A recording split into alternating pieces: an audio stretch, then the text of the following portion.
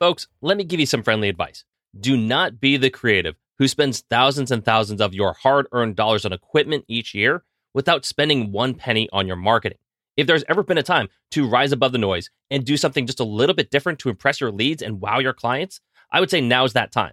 And my favorite way to do that is by leveraging print promotion using the photography that I am the most proud of. So our amazing friends at Bay Photo Lab have almost every product that you can think of, from magazines to photo books to promo cards that you can leave behind. And listen, if you just want something to dazzle your office or living space at home with, well, they have options for that too. You can get prints and wall displays from basically every style, from canvas to metal to acrylic. And the best part is you can get 25% off your first time order just by going to bayphoto.com, signing up today. They ship everywhere in the world, folks, and all their products look incredible. So do yourself a favor, start leaving an impact, whether it's for your personal memories at home or for your professional marketing at work. Bay Photo Lab, designed by photographers for photographers.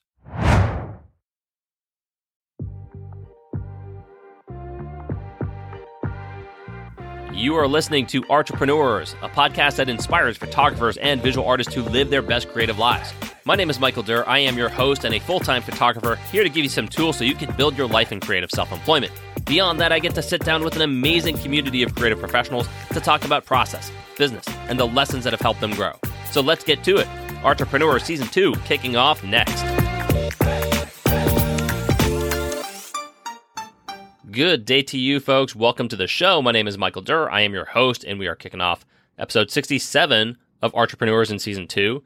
Now, at the time of this recording, we're just about to hit mid-April, which means we are obviously in tax time in the United States.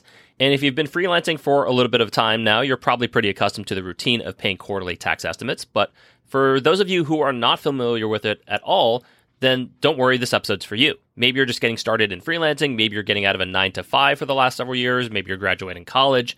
Maybe you've just been ignoring these concepts altogether, and that's totally fine. Whatever it is, let's put all that aside and get to know the basics of quarterly tax estimates. Now, the great thing is, before you start pulling your hair out, this is not overly complex. You do not need a 160 IQ to understand the basic premise behind quarterly payments. So don't be afraid. We're going to go slow on this. In this episode, I'm just going to tell you what quarterly estimates are and who needs to pay them. That's it. And if you're especially geeked out about this topic, like you want more, and I presume some of you might, I will be launching a part 2 to this episode next week, where I'm going to be talking about how to calculate what you owe in quarterlies and how to set up that system so that you're prepared to pay them. All right, so I'm going to do my best to keep it very basic today. I don't want to bog down this episode with a whole lot of math, with a whole lot of numbers. I just want to get you to grasp the big picture first before we go any further. And of course, full disclosure, I am no tax professional. That goes without saying. What I say from this point on should not really be seen as any legal professional tax advice. Okay, if you have any questions about your specific business, about your next step, your needs, I strongly suggest consulting a true tax professional who not only understands your business, but also just in general, individual sole proprietorship and contract work. So with that being said, let's get to it. Let's make sense out of quarterly taxes. All right, the first question is, why do people pay quarterly estimates? All right, so I wanted to start out with the why question first because I actually think it sets the scene a little bit better. It just makes sense knowing why you're doing something before you get into the how you do something, okay? So in the US, we have a pay-as-you-go system when it comes to taxes, which means as you earn income throughout the year, taxes must be paid on that income. Now, employees or W-2s will pay taxes by a process called withholding, which is the amount of federal income tax withheld from your paycheck. In other words, when you receive your paycheck, taxes already have been taken out, which might actually be my favorite aspect of being an employee because you have less to manage. Now, there are going to be several instances where you might earn or receive income where taxes are not withheld. For example, interest, dividends, alimony, prizes, awards, capital gains, and of course, self-employment income, which is what we're going to be focusing on today. And if you do happen to receive income where taxes are not withheld, it is your responsibility to submit your tax payments consistently throughout the year. Now, if it were just left up to an honor system for us freelancers to abide by, then chances are the government would never get their money. And the IRS knows this full well, which is why they have set up quarterly deadlines for you to submit. So as you earn your income throughout the year, they ensure that they get their cut too. Question number 2 is, what are quarterly estimates comprised of? All right, your estimates are comprised of a combination of taxes. The first one is self-employment tax, which I have already discussed in episode 42 as the combination of Social Security and Medicare tax. and that is going to be about 15.3 of your gross income at the time of this recording. The second tax is income tax, which in this country is a progressive tax based on how much you make and essentially how you file. As in, are you filing as a single person? Are you married filing jointly? Are you marrying filing separately, et cetera, et cetera? And you've maybe heard someone say that they fall into either a 12% tax bracket or a 22% tax bracket, 24% tax bracket. That's what this is referring to. And so your income tax rate will depend very much on what your household ultimately brings in. Now, important to note that income tax can be applied both on a federal level and potentially on the state level, depending on where you live. So there's 9 current states in the U.S. that do not have state income tax. So kudos to you if you happen to live in either Alaska, Florida, Nevada, New Hampshire, South Dakota, Tennessee, Texas, Washington, or Wyoming. That's one little area where you're going to be saving over the rest of us. So to consolidate what estimates are comprised of, it is the combination of Social Security, Medicare, and income tax. And we're going to go over how to calculate that in part 2 next week. Question number 3 is who pays quarterly taxes?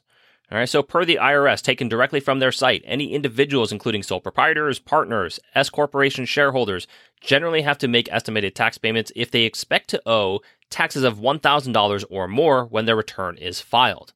All right, so if you're dabbling on the side with small gigs, if you're bringing in just a couple $1,000 each year on side hustles, you won't need to send in quarterly estimates. You'll obviously still have to pay taxes on those earnings, but you won't be subject to paying your share each few months. But if you do expect to owe $1,000 or more in taxes on your freelancing income, even if you had a full-time job already, you'll need to send in quarterly estimates for your side business.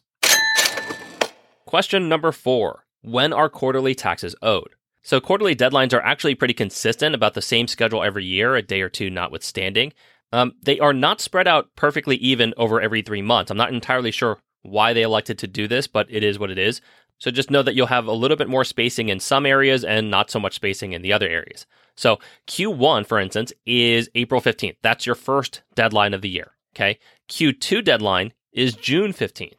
All right, so that one sneaks up on people. That's just 2 months after the Q1 deadline. After that, you have Q3, which is on September 15th. So that's 3 months after Q2, so you get a little bit more time there.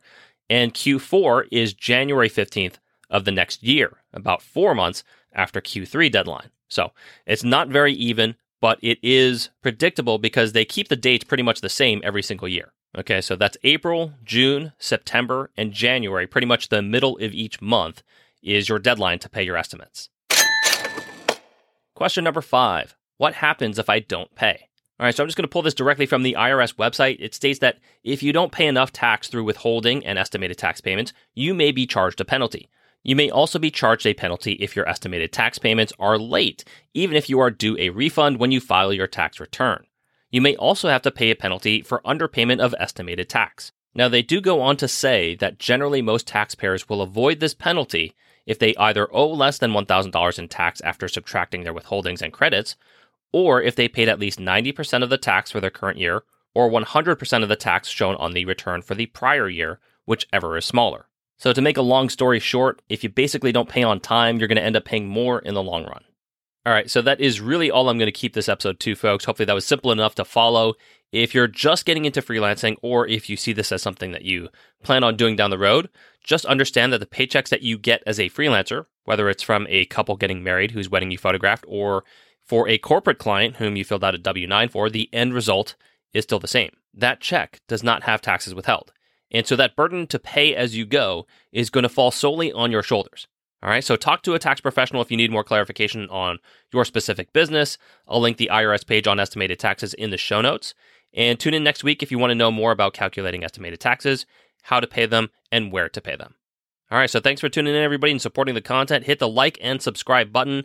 Enjoy the rest of your day, folks, and I will see you guys next week. What's up, entrepreneurs? Thank you for tuning in and making it all the way to the end of the episode. If you enjoyed the content you just listened to, hit subscribe and tune in again next week.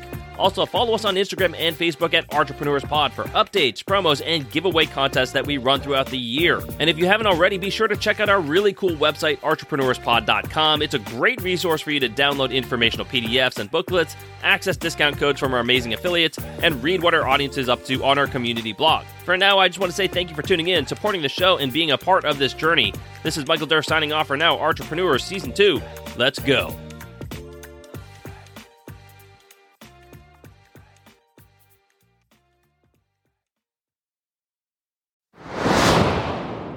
This episode of Entrepreneurs was brought to you by Bay Photo Lab. First-time orders receive 25% off on any professional photo printing product or service. Yes, I said 25%. Just go to bayphoto.com to browse the amazing selection of gifts, prints, and displays. That's bayphoto.com. Once again, thank you all for tuning in, and we'll see you next week.